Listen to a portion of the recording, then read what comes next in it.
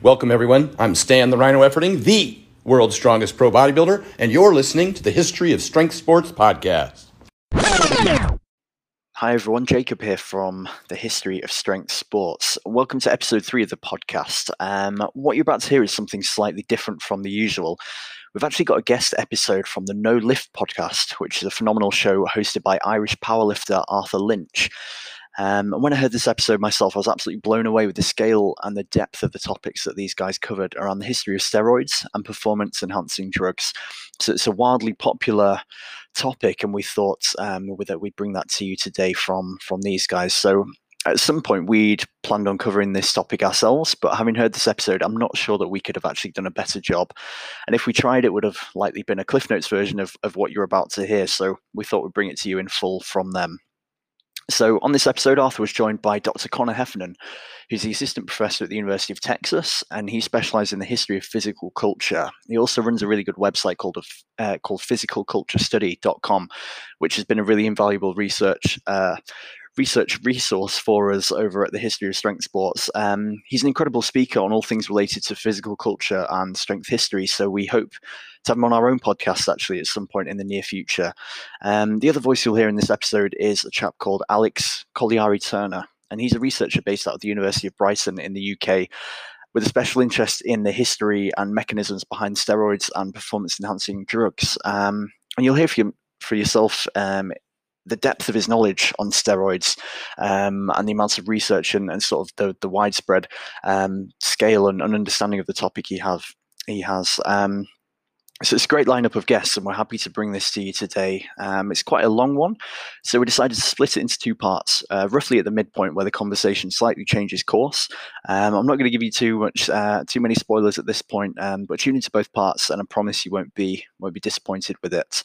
It's funny, there's a saying that I heard when I started the History of Strength Sports podcast. It was talking about the fact that it's better to host a party than just turn up and try and add to the conversation. And that's really what we're trying to do here. We acknowledge that there are experts in these niches of strength history with greater knowledge than us at this point. So we want to bring it all to you as the listener in a package you'll find obviously both entertaining and informative. So yeah, thanks again to Arthur, Connor, and Alex for letting us reuse this episode for the History of Strength Sports podcast.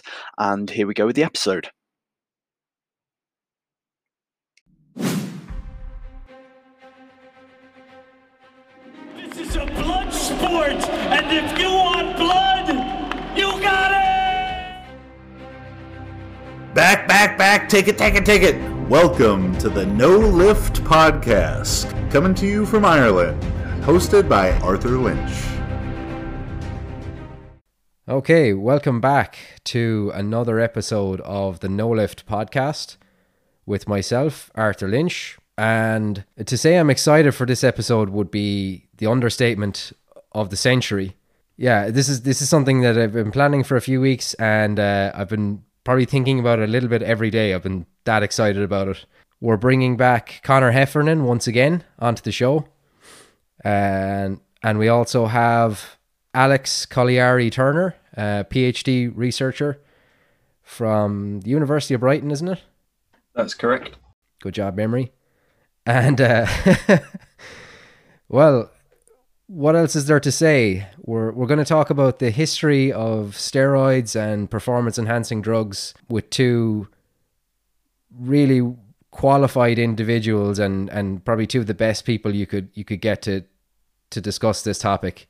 So I'm going to shut up now because my excitement is just getting in the way of me being anyway coherent.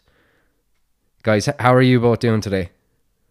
Yeah, doing really well. So thank you for this opportunity again, Arthur. And I will apologize to Alex in advance because I'm a historian of this. So I have no knowledge whatsoever of what actually happens when steroids enter the body. So expect many ignorant statements from me that'll have you bang your head off the wall, Alex. No, I'm doing well, thank you, Arthur. I'm happy to be here as well and excited to talk a bit more about the history of steroids and their usage in sports. Yeah, so what I kind of decided beforehand to do with this would be probably best to break it up based on the timeline. We can kind of break it into different decades, and there's different advances and different developments throughout the 20th century that are all pretty noteworthy and pretty key events along this timeline. So let's take it from the very beginning, lads. First question I'm going to throw out to whoever wants to take it. When were the very first attempts to create synthetic testosterone? So maybe I can throw it out, and then Alex, you can follow up with the much more informed answer. I suppose one of the things to note about kind of the first efforts is that in theory this is a decades long, if not centuries long approach, because we have evidence of people, say, in ancient Athens eating bull testicles because they think that it will increase their strength and muscularity. So there is sort of like a centuries long human approach to try some sort of stimulant that will actually improve their strength and muscularity and athleticism. As we go into the 20th century and we have advances in, say, chemistry and biology in particular, we start to see more kind of nuanced attempts to create some sort of synthetic. So looking at, say, Dr. Terry Todd's work, who's published an article on the use of anabolic steroids in sport, he cites the 1920s as a key period. I'm not sure if Alex would have more insight into that, but Dr. Todd in particular cites Fred Koch, who is an organic chemist at the University of Chicago, who alongside with his graduate assistant at the time, Clyde McGee, were able to isolate a very impure but nevertheless potent form of testosterone, which is then kind of improved upon in the US side of things. So my idea of it would be, say, the 1920s, and then it becomes more nuanced in the 1930s, and then certainly by the 1940s, when mid-1940s, Paul de Kruff publishes The Male Hormone, which is kind of one of these seminal works in terms of, say, synthetic drugs or people having knowledge of it. I suppose that's what I have from the, I suppose, history of sports side of things, or history of bodybuilding, which is where my expertise would be. I'm wondering, I suppose Alex probably will have more insight into how we get from Fred Koch to Paul de Kruff in that kind of 20-year period. Yeah, my understanding was in the early 1930s as well in Germany. That was where the first research, some of the first research papers was published on the synthesis of testosterone from cholesterol. And there were two separate groups that published two separate papers on the synthesis of testosterone. And pretty much from 1937, my understanding was that's when the first clinical trials on exogenous testosterone on humans with injectable testosterone propionate being used in Germany were being conducted, as they were trying to treat men with hypogonadism, so clinically deficient in testosterone and impotency as well. And that's where they also started to administer testosterone to women as well, and started to note some of the side effects of females getting androgenized and their hair growth, the lowering of the voice, and changes to their physique that were essentially making them much more masculine. And that's where we first started getting the note about these problematic effects of steroid usage in women. And then you say in the 40s, that's when this male hormone comes out that is then starting to actually suggest that people could actually take testosterone, not if they're clinically deficient in testosterone, but just to increase their muscle mass to rejuvenate them and to even elevate their work capacity. And that's when I understand de Kruff sort of cited as one of the first people to speculate, imagine what would happen if you gave athletes testosterone in a systematic manner to try and improve their performance.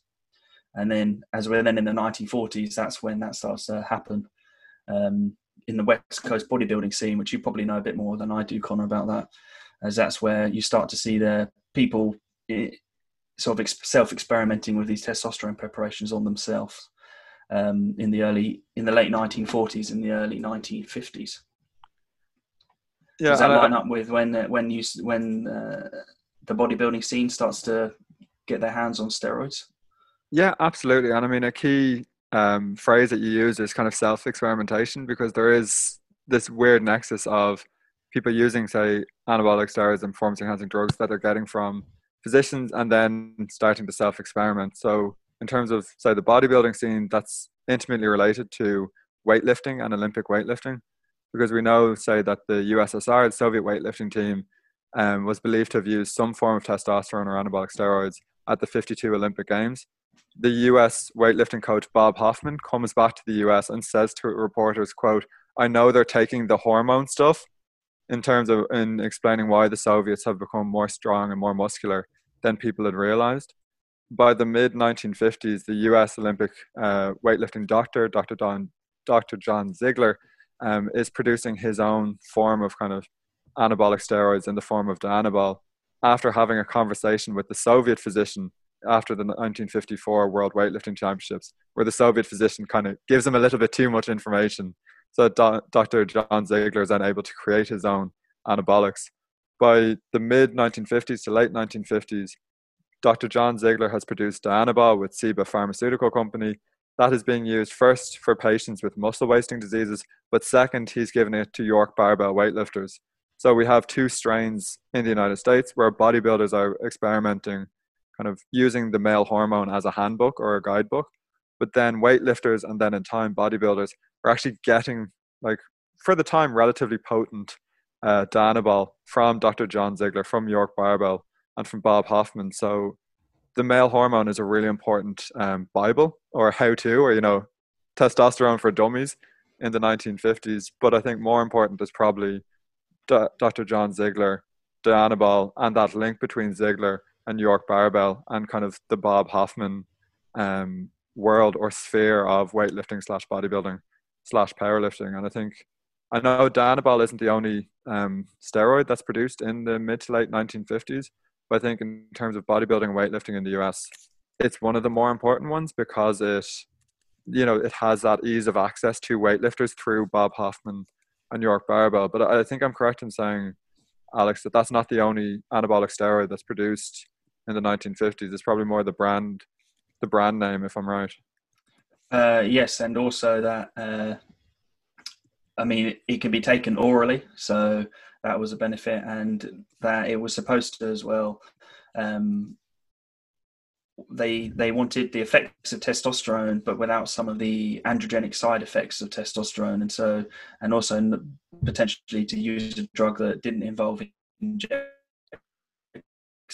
and so Dianabol being orally available and available on prescription as well by Ziegler. It was something that you could give to people, and my understanding at that point was, Ziegler would write prescription for these athletes. They would just go to a pharmacy and get their prescription filled, but they were prescribing athletes 10 milligrams a day, which is a very low amount of Dianabol. And I've read research studies where they've said Ziegler prescribed Dianabol to the entire United States Olympic weightlifting team in Rome in 1960. And Ziegler as well, because of his involvement here with Bob Hoffman and the York Barbell Club, it wasn't just the weightlifters that necessarily were getting their hands on steroids. It was other people there as well. And those people potentially were then going on to become strength and conditioning coach in different places around the country, and were then moving, and then they were taking their secret with them, that Dianabol had given them such performance enhancement. And Ziegler himself, actually, I paid to read an article online that interviewed him before his death. And this is in 1984. And I think it was a local newspaper to him. And he said that, this is a direct quote, that he wishes to God that he'd never done it, and that he'd like to go back and take that whole chapter out of his life. Because by the time Ziegler died in the mid-80s, high school children had passed away from complications potentially linked to anabolic steroid usage, and people definitely at that point are taking far more than 10 milligrams of Dianabol a day. And he says that it was all those young kids, he said, what a terrible price they would pay, and if only I'd known it would come to this. And so, he kind of knew what he had done, and his prescription of steroids to athletes, and those athletes then spreading that knowledge, then changed the usage of drugs in sport from that point onwards. And he kind of knew the impact he'd had, and actually regretted it because of the spread of usage that he ended up causing, and something that he never would have anticipated to happen, because they were using steroids in a legal way. They were old enough to be taking to steroids in prescription, although, as you said, Dianabol was supposed to be used for burn victims and for people that had clinical muscle wasting diseases. And yet it got to the point where high school children were using them, and Ziegler regretted his role and his part in causing potentially that to happen. So that's around the time of the late 1950s and the 1960s where Dianabol was getting used, and it was probably quite limited to strength sports at that time. And we know the Americans were using it because of Ziegler, and we know the Soviets were using testosterone preparations as well, but it hadn't necessarily spread to lots of other sports. The steroids necessarily hadn't spread to lots of other sports. That would come in time. Actually, sorry to cut across, Arthur, something I'm wondering if you could maybe highlight is, when did the scientific community know that these things were useful? Because when you look at bodybuilding and weightlifting, there's really strange kind of anecdotes from the 1950s where people are saying, well, I'm taking Dianabol, but I'm also doing isometric training, I'm taking Bob Hoffman's high protein, I'm doing hypnosis. So I'm not sure if I'm getting stronger and more muscular because of the steroids, or if it's because I'm doing all of these different things. And we even have some weightlifters saying, well, I took it and it actually made me weaker. Like there's a lot of discrepancies surrounding whether or not people thought they were effective. And I know some of the earlier studies were corrupted because people were actually selling the steroids that they're meant to be giving to the participants. So I'm wondering, when is the consensus? Because I know in the popular media in the US, for example, in the 60s, there are still articles on, are steroids actually useful for athletes? But then there are bodybuilders, weightlifters, and powerlifters who know that this is the next kind of chemical stage in getting bigger and stronger. So when is the scientific community reaching a consensus? Is it the late 60s, early 70s, or is it kind of around Ziegler's time? It's much later than that, because my understanding is 1977, the American College of Sports Medicine, they published a position paper that said there was no conclusive evidence that anabolic steroids could aid an athlete performance. And there was a lot of confusion in the scientific and medical community at the time if taking steroids is actually performance enhancing, would actually result in more muscle mass and strength. And a lot of the studies conducted at that time were very poorly designed. They were not double blind, they're not placebo controlled, they were not controlling the athlete's food intake, they were not necessarily controlling the athlete's training, and they potentially were giving them too low of a dose of steroids in an intervention study in the period of time that they were giving them the drugs to try and observe a notable effect in size or strength. And so there was a lot of unknowns whether or not that it was decided if they were effective. 10 years later, in the late 80s, the American College of Sports Medicine did retract its position statement and did concede that they were effective, but it still said that they were rather skeptical about this, and they said that it was not obviously exhibited by all individuals, these performance-enhancing effects of steroids. And in the scientific literature anyway, it's not until the sort of famous testosterone administration study by Chandelier Basin in 1996, published in the New Journal England Journal of Medicine. I probably said the journal wrong there, but it's a very famous medical journal. And that was where they gave people testosterone and also trained them in a double-blind, placebo-controlled manner, and conclusively showed that testosterone administration does increase muscle mass and performance, where they tested them with their barbell back squat and bench press, and they got, if my memory serves me correctly, I think they got like a 40 kilo increase in their squat and a 20 kilogram increase in their bench press. And there was also quite a famous study for showing that if you gave testosterone to people who don't resistance train, they still actually get an increase in muscle mass. But then if you resistance train them and you give them anabolic steroids, then they get much greater increase in muscle mass and in strength. And it's also at that point, because there's such confusion in the 70s and the 80s about anabolic steroids actually being performance enhancing, but it being relatively obvious to athletes that if they take anabolic steroids, they get an increase in strength and performance, that some authors that are involved in the kind of harm reduction and the side effects and the health impacts of taking steroids say this is where steroid users as a population in the community get alienated by the medical community, because the steroid users are taking this drug that's obviously to them performance enhancing, but the medical community is saying, well, they make no difference and they won't enhance your performance. And sort of at that point where some people say that there's this distrust between the steroid using community and the medical community in trusting their opinion, because how can they not believe that anabolic steroids are performance enhancing? So then why would the steroid using population believe what the medical community would say about the side effects and the impacts of anabolic steroids on their health, or things that you could take to reduce the health impacts? And so that's where they say there's this problem here where they're not speaking to each other, these two populations, as they just, because of this lack of evidence and this lack of these concrete studies, haven't shown this link between the performance enhancing effect and usage. But that comes much, much later.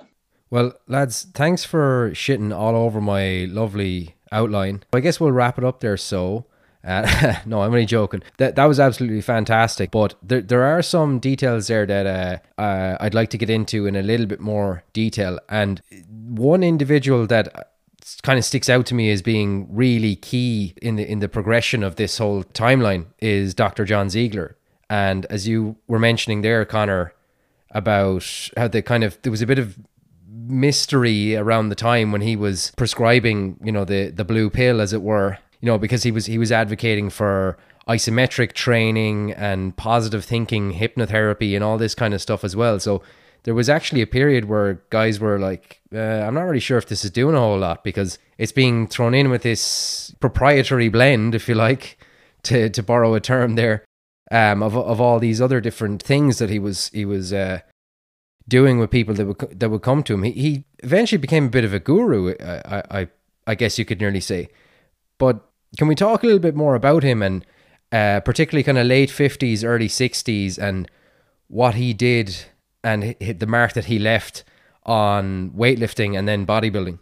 Yeah, so as you mentioned, as Alex did a really good job of explaining, Ziegler is one of these really interesting individuals who is trying to help weightlifting in the United States. Because I think, Arthur, we've talked about this before.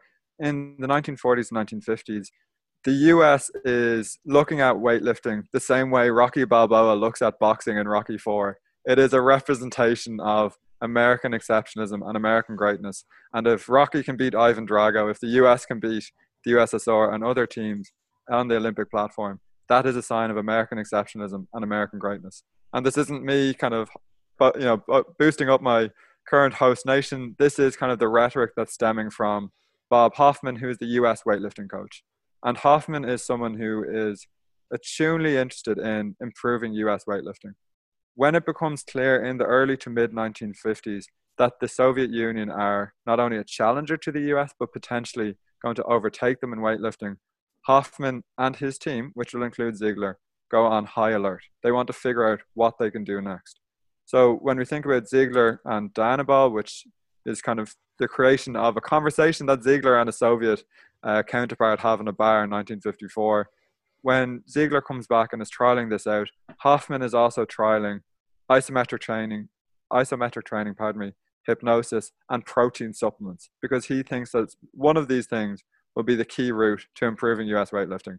I think out of the four of those, we can probably think it's definitely positive thinking, because if you can believe it, you can achieve it. Now, we know that anabolic steroids are the kind of key ingredient in that, because the Soviets are taking them from 1952. But what happens is two things. First, there is a uncertainty surrounding the actual impact that Dianabol will have. But second, Bob Hoffman, and by virtue of this Ziegler, are caught up in commercialism. Because Hoffman not only is the US weightlifting coach, but he's the founder, owner, CEO, entrepreneur of York Barbell. York Barbell also sells Strength and Health magazine. York Barbell also has its own nutritional supplement wing, which emerges in the mid-1950s. So as Hoffman is trying to explain to people why the Soviets are stronger than the US in some divisions, he's also explaining how the US are going to overtake the Soviets. He is also looking at his bottom dollar. So what happens is Hoffman will start to sell high protein, HIPROTEEN, a protein powder in the mid to late 1950s that he will say will increase a York weightlifter's muscle mass by 18 to 20 to 30 pounds. This, incidentally, is the same time that York Barbell weightlifters are taking anabolic steroids. Their weight is increasing. Hoffman is correct in asserting that, but it is not increasing because of high protein, which by all accounts is one of the foulest tasting supplements ever produced. Similarly, Hoffman writes an article in Strength and Health magazine, and I can't remember the exact title, but it's effectively along the lines of the greatest discovery I've ever made with regards to improving one's strength and muscle mass. Again, it's not about the little blue pill, it's not about Danabol, it's about isometric training. Because Hoffman will now sell books on isometric training. He will sell, specially rigged squat racks or power racks that you can do isometric training for your bench, your squat, your deadlift, etc.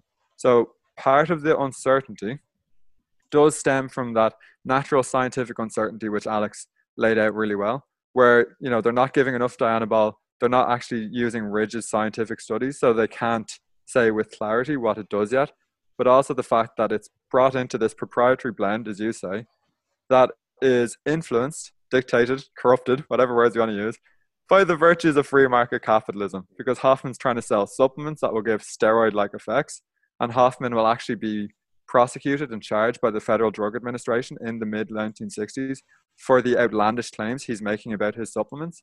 He is not incorrect to say that some of his weightlifters and bodybuilders are enjoying massive gains in strength and muscle, but he is incorrect in saying that it's from his protein powders. He is not incorrect when saying that isometric training seems to be increasing the strength of some of his lifters, because again, Arthur, as I'm sure you know in powerlifting, there is some value in isometric training, especially at a more maximal level of your capacity. But he is dressing up and promoting protein supplements, positive thinking and hypnosis, isometric training as the trifecta of improving one's strength and muscularity. And as Alex says, we have a secrecy around anabolic steroids in the United States in the late 1950s, early 1960s. And Ziegler is part of that as well, because he is attached to Bob Hoffman. Hoffman is a very powerful individual, especially in regards to US weightlifting, powerlifting, and bodybuilding.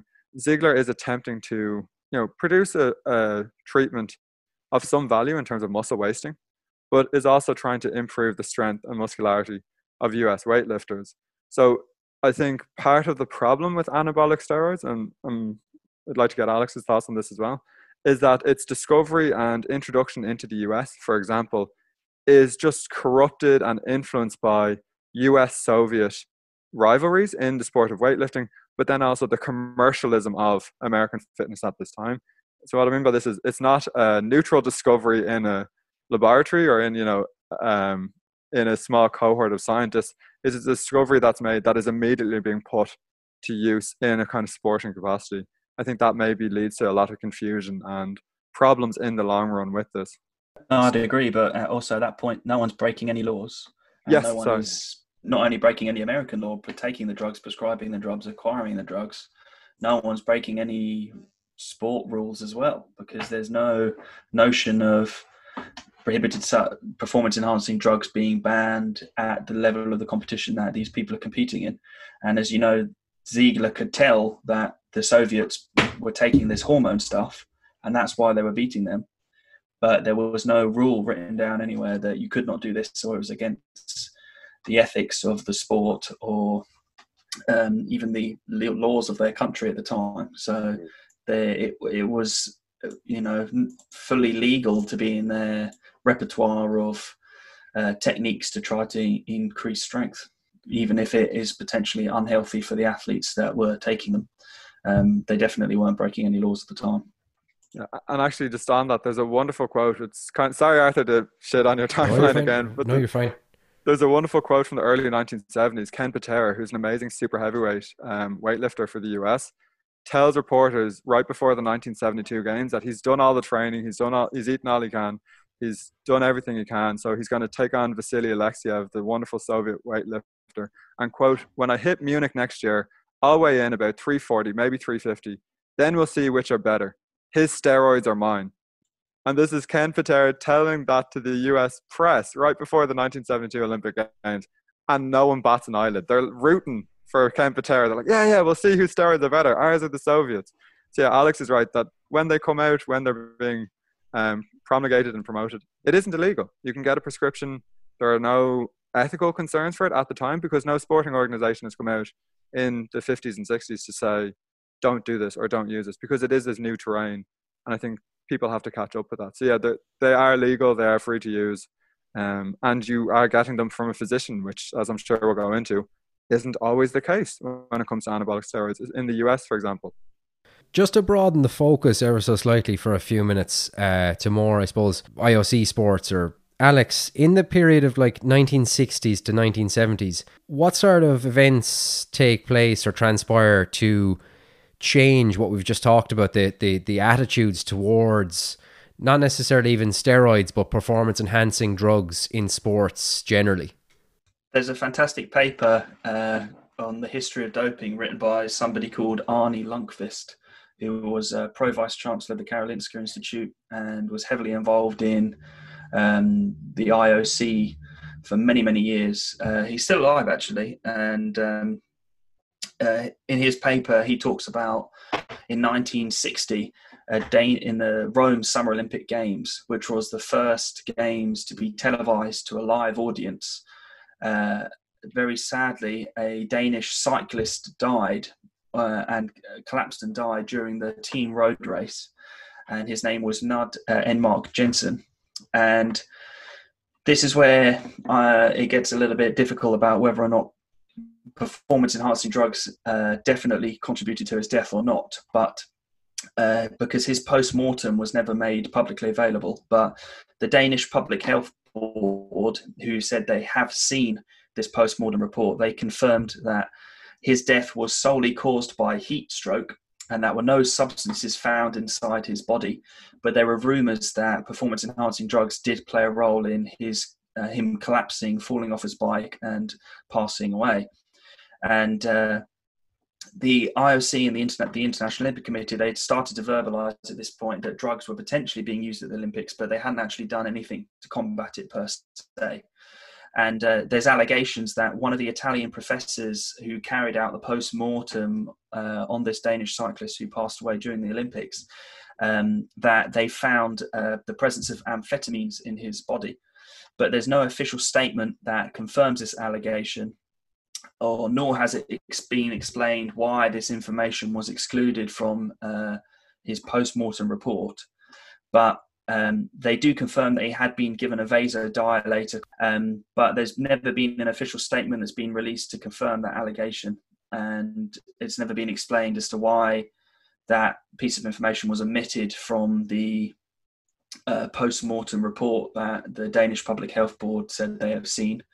There's an author called Paul Dimio who's written a fantastic article about the death of this cyclist and whether or not performance-enhancing drugs did cause his death or not. So we can't say 100% for sure that it did happen, but the rumours are that he was using performance-enhancing drugs and that contributed to his death alongside heat stroke and maybe dehydration as well, just cycling in the Italian sun during the Summer Olympic Games. But someone passing away to a live audience during the Olympic Games is a tragedy, and also if it's linked potentially to performance-enhancing drug usage, is not very good for the publicity of the International Olympic Committee that these athletes are trying to beat each other and sort of potentially pushing their bodies and their substance usage to the point where it's actually taking their lives. And at that point, the International Olympic Committee forms the IOC, they formed their medical commission in 1961 that has the remit of trying to design a strategy to combat drug usage in Olympic sports. But at that time in 1961, there were practically no rules in place about the usage of drugs in sport. And the IAAF, which is the governing body of athletics at the time, they've now changed their name and they're called World Athletics. They were the first organisation to try to introduce some general rules about prohibiting the use of stimulants from 1928 onwards, but there's never any reports of any testing or enforcement of those rules. And if stimulants were potentially linked, amphetamines were potentially linked to this cyclist's deaths, then this is the category of drugs that the International Olympic Committee are going to want the athletes to stop taking because of the risk it poses to their health. And in 1967, they finally released a list of prohibited substances, which mainly consists of stimulants, narcotics, antidepressants and tranquilizers. And we get our first case of doping in 1968 at the Mexico Olympic Games, where a Swedish athlete who competes in the modern pentathlon tests positive for ethanol, alcohol, and he and his entire team is actually stripped of their bronze medal at the 1968 Mexico Olympic Games, even though when interviewed afterwards, he declared he only consumed 2 beers, but he still lost his Olympic medal. And he's the only person to have lost their Olympic medal because of usage of alcohol. And at that point, anabolic steroids were not included on the list of prohibited substances in 1967 because, as we discussed, no consensus existed in the medical community as to if they were performance enhancing or if they actually potentially had these deleterious effects to athletes' health. But as we have mentioned, their usage was spreading. It's quite interesting to say at this point in the 1968 Mexico City Games, you've got one athlete who loses his medals because he tests positive for alcohol.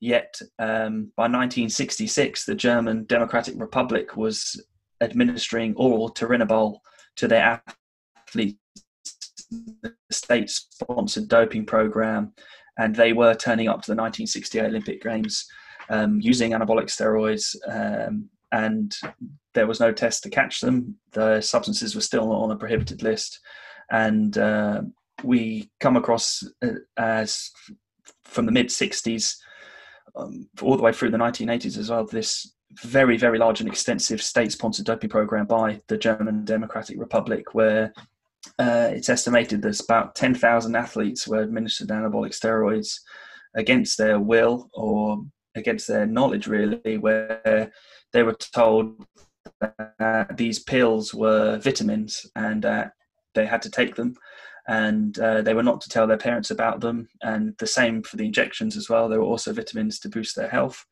yet they were anabolic steroids. And so, you're getting the GDR state-sponsored doping program is starting in the late 1960s. The usage of anabolic steroids is now no longer just confined to American weightlifting teams and Soviet weightlifting teams. It's now spreading into track and field sports and is becoming more of a widespread problem. But still, there is no banning of the substances. They're not placed on the prohibited list because they're not thought to be performance enhancing. And so we could say at that point that steroids are definitely starting to be used to win Olympic medals and to be used to win medals in World Championships, European Championships, and other events. Just before we move off that, Alex, for you in your area of research and obviously the extensive knowledge of the history you have behind this, do you look at that as the period where the powers that be really dropped the ball with regards to clamping down on anti-doping, or like how do you appraise that whole period? Like, was it just, they just didn't know any better? They was just naive to the whole thing? It still would have been very much a secret at that point, and it wouldn't have been necessarily, the athletes wouldn't have been talking about it so much in the Olympic setting, at least with the GDR for sure. But some of the signs of the usage of steroids with the androgenization of the GDR women in their swimming teams and their husky voices and their masculine features at the games might have potentially led some people to think that they were taking steroids and this was going on, but they weren't testing for them at that time point. And there's even reports to suggest that at the 1968 Olympic Games in Mexico City, that 1/3 of the entire United States track and field team had used steroids in the run-up to the games. And it's around that point where they start to realize that their usage is becoming widespread, and they start to try to test for anabolic steroids. And it's not until the 1976 Montreal Olympic Games that they do test for anabolic steroids, where you've got 8 out of 275 tests indicating the usage of steroids. But at that point, in the 1970s, only testing for certain anabolic steroids, like they'll be able to test for dianabol, for example, but there's other oral steroids like stanozolol where they're not testing for them. There's also no drug test for testosterone. And so, and also even of the drug tests that were available at that time, the detection window of the anabolic steroids was quite low and potentially could have been maybe in the sort of realm of a couple of weeks of detection.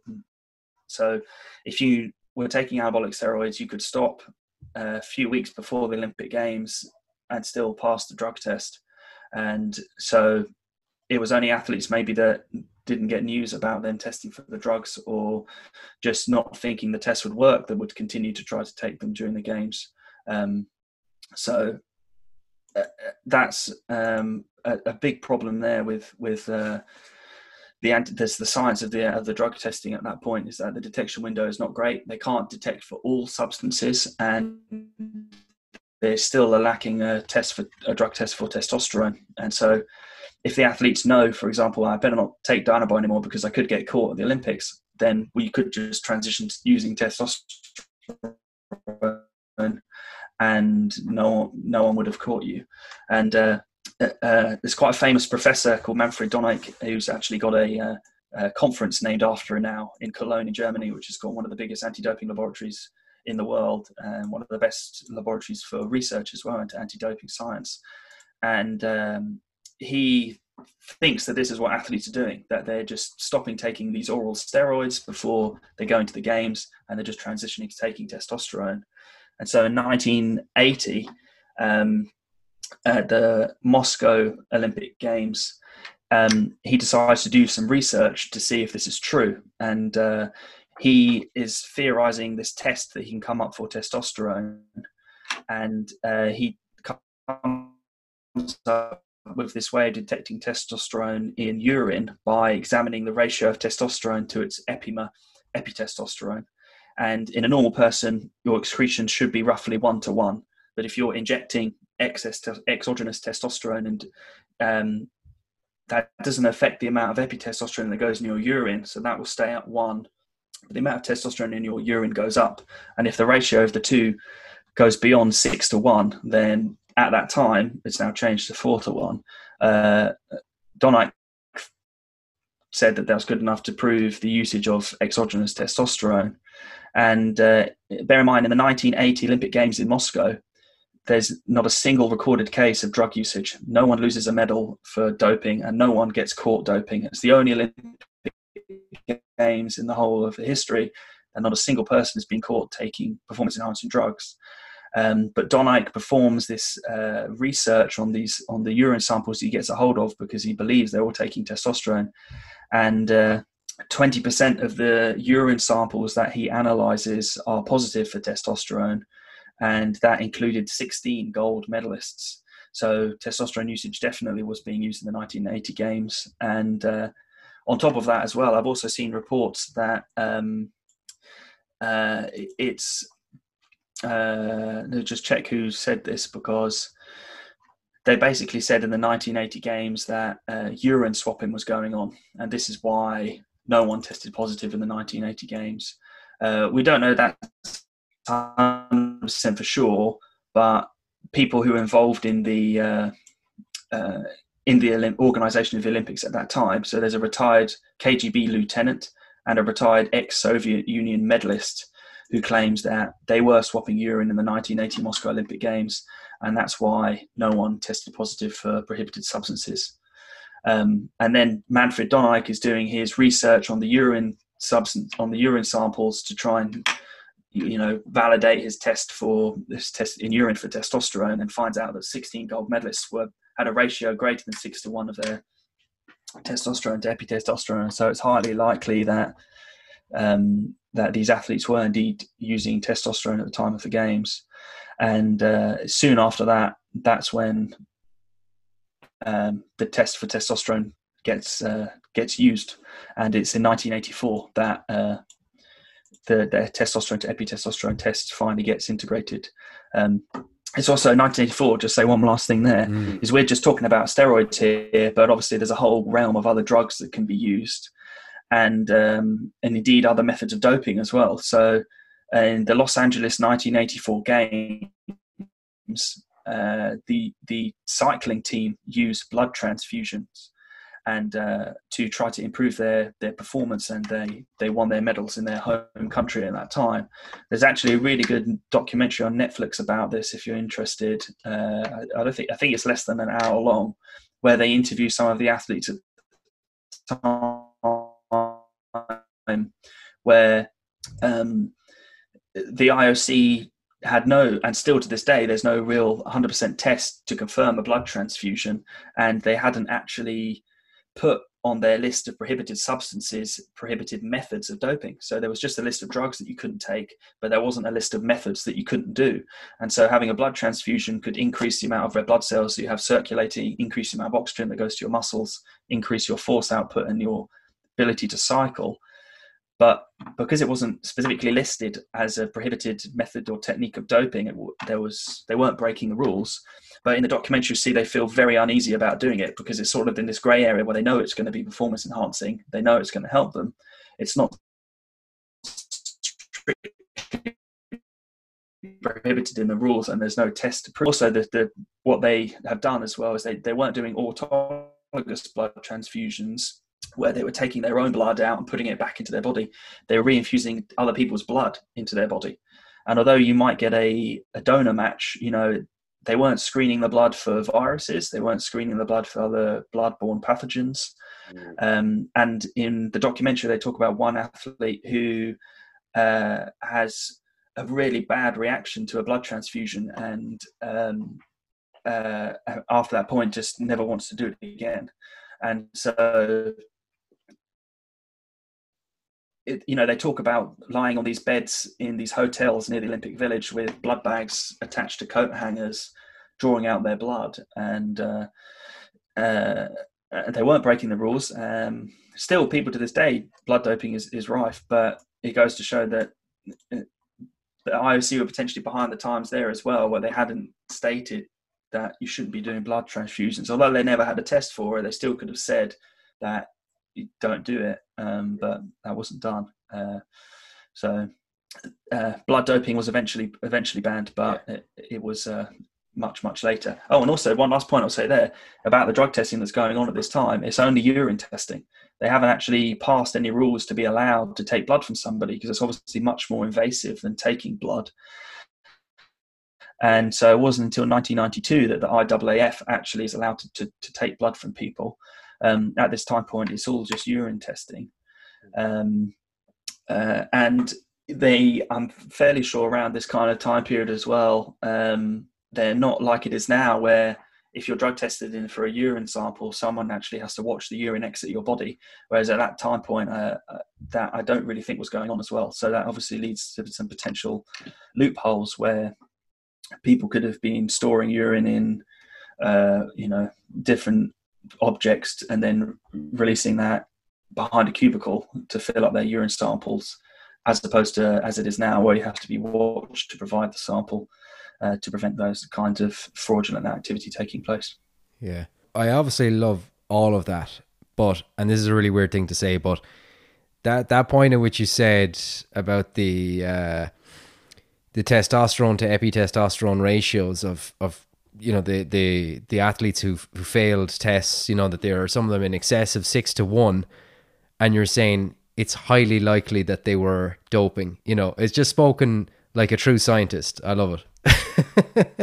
You're not actually. What I'd also say there is that what we now know is that the ratio of your testosterone to epitestosterone is actually dependent on your genetics, and there's a genetic polymorphism in a gene called the UGB2B17 gene, which is a gene that codes for an enzyme that is involved in the excretion of testosterone. It adds an acid to testosterone that, because testosterone is a fat soluble thing, you can add an acid to it that makes it water soluble. It goes out into your urine, and you can lack that enzyme that does that. Then there's another enzyme that can replace its activity, but it's nowhere near as effective as this enzyme.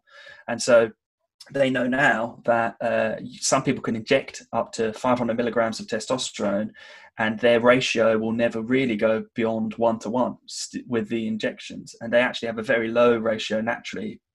And these people could be injecting testosterones, and they'd never ever even reach the 6-to-1 threshold. So at that time, they didn't know that, and so having this cutoff 6-to-1 that's supposed to be the same for everyone of every race, every age, every gender, every sport. It was like this just defined threshold, but actually there's some variables going on that mean it's not the correct threshold for everybody to use. Now we have the steroidal module of the athlete biological passport, which monitors people's ratios through time, and with Bayesian statistics will compare your number to your previous numbers, and if they go out of a reference range, then you're going to be assigned as doping. But back then it was just a single one-off test whether or not you were over the threshold or not. And some people genetically still could have been taking testosterone at that time point and getting away with it because they never ever were going to go over above the threshold. Yeah. So there's loopholes in the drug testing now, but there were even way bigger loopholes back then. And I'd say the most important thing as well is that although Manfred Donite was doing this research, they weren't storing any urine samples at this time point. They were doing the drug testing, regular drug testing during the games, and that was it. There was no permanent, no long-term storage, no retesting of samples.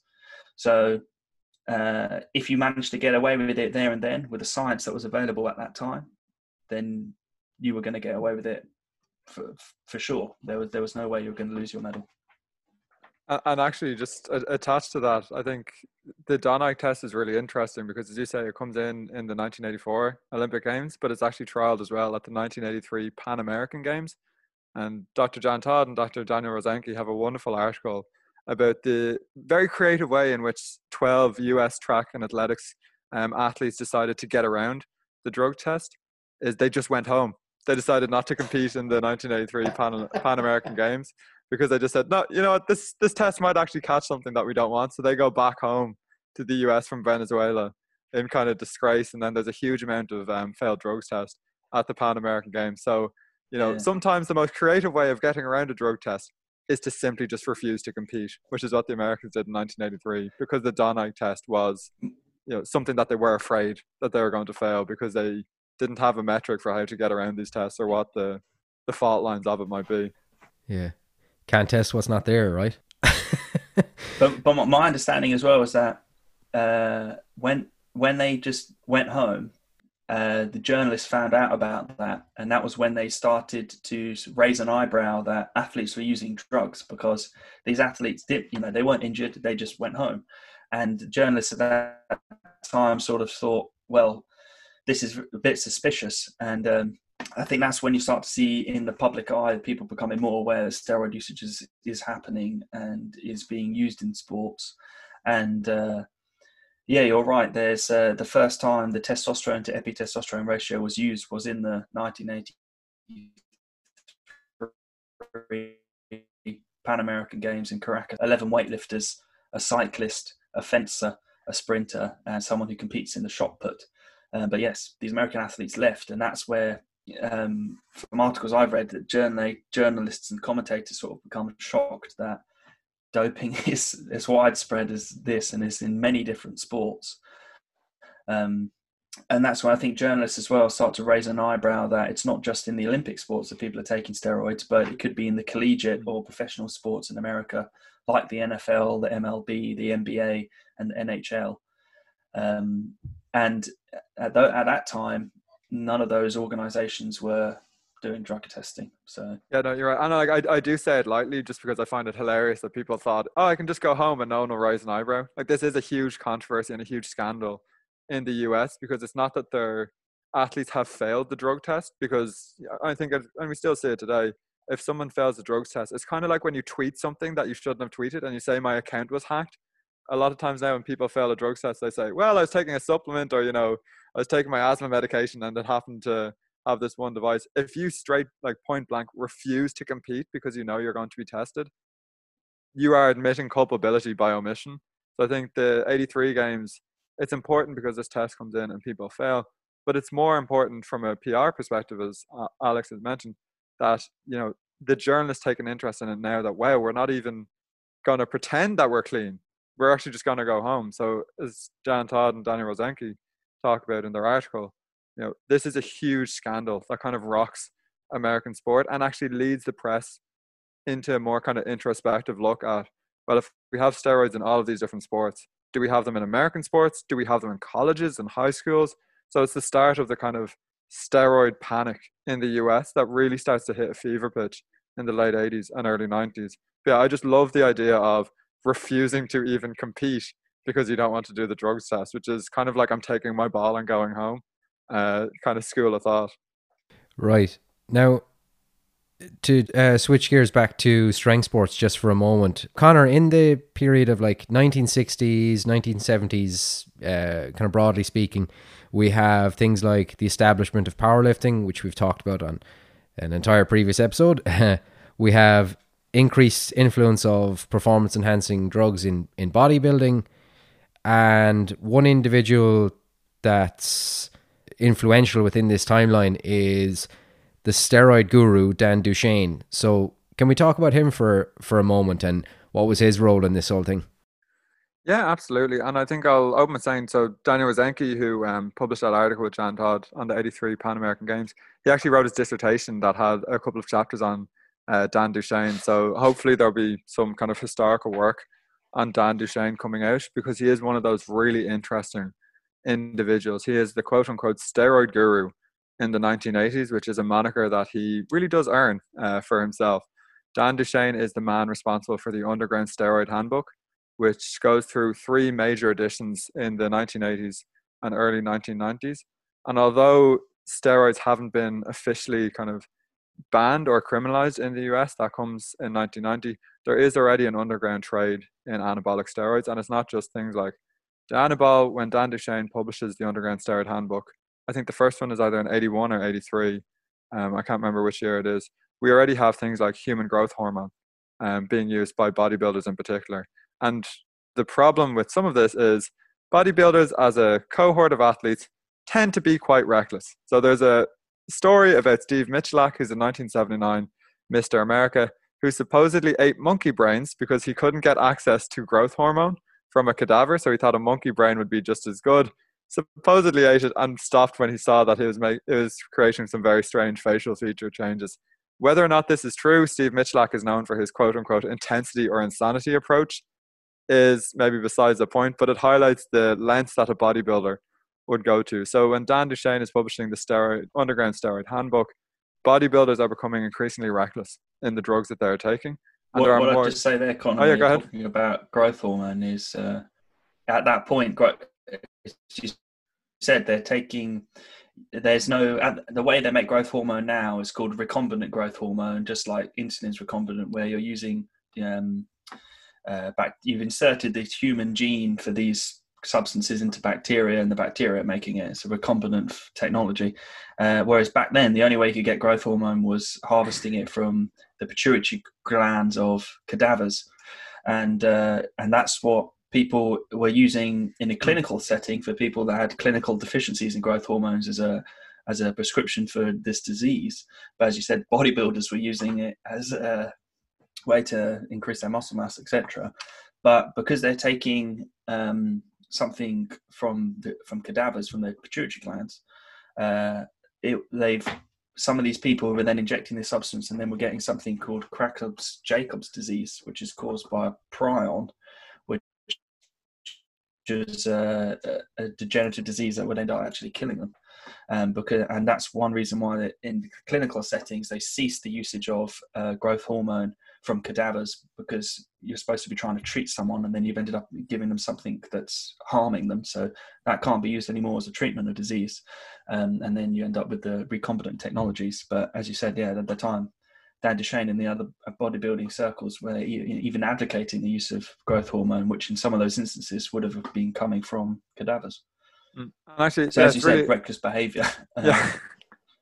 But it's really interesting to point out that, in the US, growth hormones being used from the 1960s to treat kind of a variety of diseases. And a colleague of mine in UBC, Aishwarya Ramachandran, is writing an article on the kind of prevalency of growth hormone in children in the US from the 1960s, 1970s.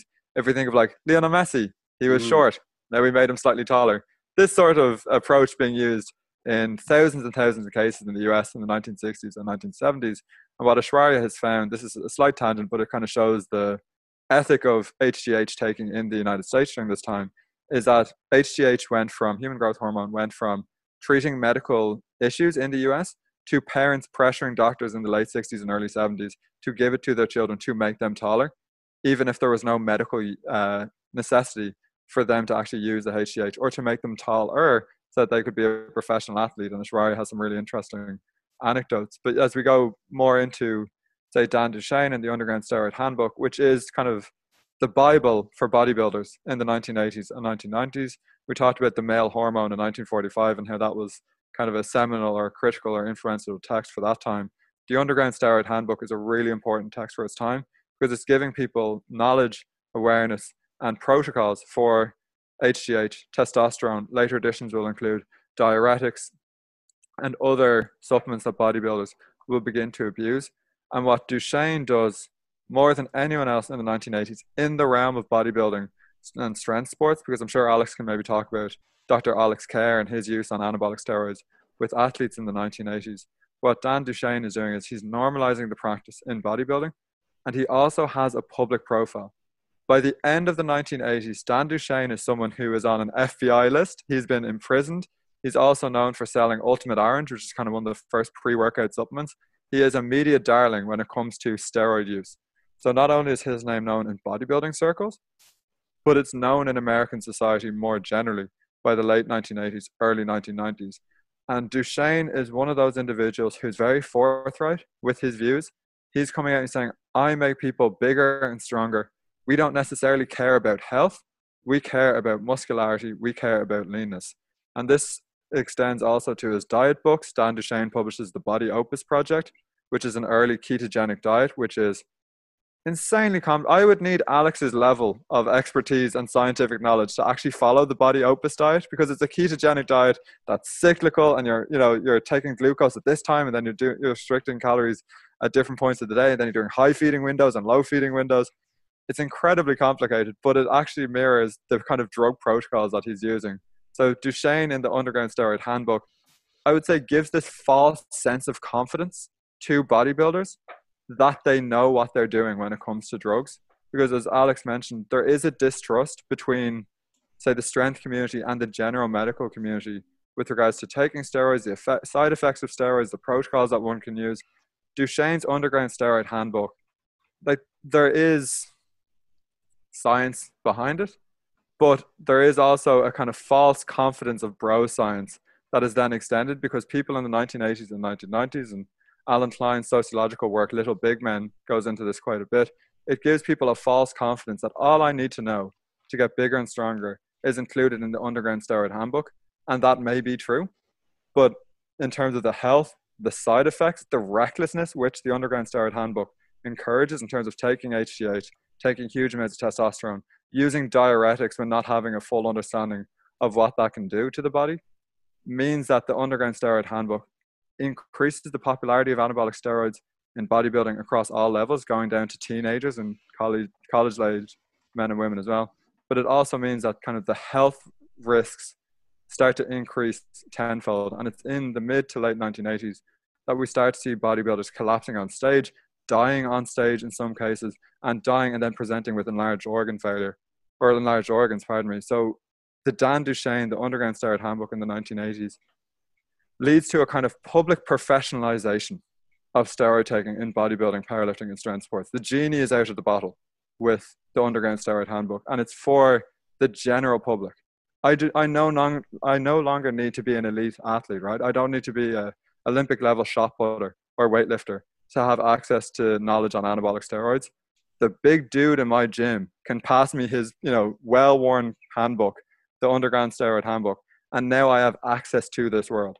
So I think the key thing which Duchesne does is he makes it accessible to individuals and gives them knowledge of different drug protocols that is different from the big guy or the big girl in your gym telling you what they take. You now seemingly have access to these scientific standards.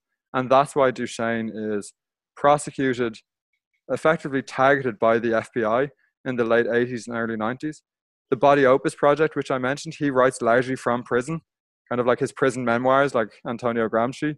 This is his prison memoirs when it comes to anabolic steroids and dietetics. So Duchesne is a really key figure in this because he leads to popularization of drug taking across all levels. But he's not the only person. As I mentioned, we have Dr. Robert Kerr publishes the practical use of anabolic steroids with athletes during the 1980s, which I think Alex will probably have a much better handle on. So Duchesne is kind of the key figure for bodybuilding, but as Alex would say, Kerr is doing it for sports in general. My understanding with Dr. Robert Kerr is that he admitted that he prescribed steroids to over 10,000 athletes during his time as a physician, and he said he told the and this is also quite funny because in 1988, when Ben Johnson tested positive for anabolic steroids and eventually had the Dubin inquiry, Dr. Robert Kerr is interviewed during this inquiry, and he admits that he gave anabolic steroids to 20 athletes who won medals in the 1984 Olympics in Los Angeles. And he said that he would not identify the athletes, but he said that he did this because in his opinion it was not cheating, it's because everyone was doing it. He was a physician out of California, and as you said, he wrote this book, The Practical Use of Anabolic Steroids with Athletes, and wasn't just giving anabolic steroids to Olympic athletes. It would have been to the collegiate level athletes and the professional sports in America. He was talking about it and he knew it was happened, but as you said, Dan Duchesne was then also talking about it, and Dan Duchesne wasn't targeting the Olympic level athletes, he was targeting these bodybuilders, and then also because of the availability of that information, as you said, started to spread more into the general public at large. Have you seen an original copy of the Underground Steroid Handbook, Connor? Because I'm sure you have one in the institute somewhere.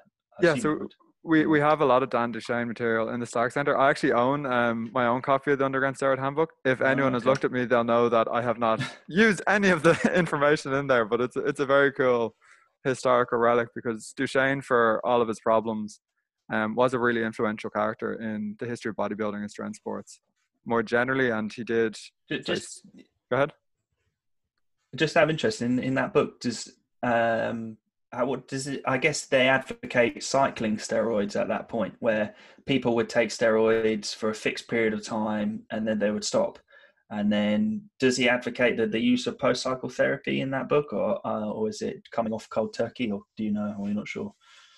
I'd have to open it again. I've left it in Ireland, so I'd have to crack it open again. It is available online, I would say, so I could probably do a quick Google search. But yeah, I know for the time he was seen as more advanced. Yeah, because my understanding with the bodybuilders at that time is that they weren't blasting and cruising, and that's become a much more modern phenomenon of steroid usage, where people are taking high dosages of anabolic steroids and blasting and then dropping down to low dosages cruising, but that low dose may not actually be sub 100 milligrams or below usage amount of testosterone, which is sort of regarded as a clinical therapeutic amount for testosterone replacement therapy. Maybe a little bit more in some cases, but people can be cruising on 250, 300 or more. Whereas I think back then, that wasn't a trend of steroid usage in the bodybuilding community, and it was much more this sort of like fixed cycles. And that's correct, because I know there's a lot of anecdotal evidence where people say, I went on it for 12 weeks, off for 6, or whatever the case may be, and off, as you say, was cold turkey. Like, it wasn't blasting and cruising, you say, it was taking it, not taking it, taking it, not taking it. I think blasting and cruising is kind of a 2000s and 2010s phenomena in the bodybuilding community, and a lot of that stems from the internet and how easy it is to get information, whether or not it's correct information, but how easy it is to get information online. I think that's when you start to see blasting and cruising become a much more popular phenomenon for the average bodybuilder, because certainly in the 60s, 70s, 80s, even early 90s, they're taking them and then they stop cold turkey, and then they go back to taking them and then they stop cold turkey. It isn't this kind of never off sort of approach, which is now quite prevalent. Yeah. Do you know if they were taking them in the off season, or were they just taking them in pre-contest periods? Because I know, for example, like Lee Priest, he would say that he would not, I mean, who knows if they're really being truthful, but he said he's got no reason not to be truthful, but that in the off season, he wouldn't actually be taking anabolic steroids. He'd just be taking steroids in the run up to a competition.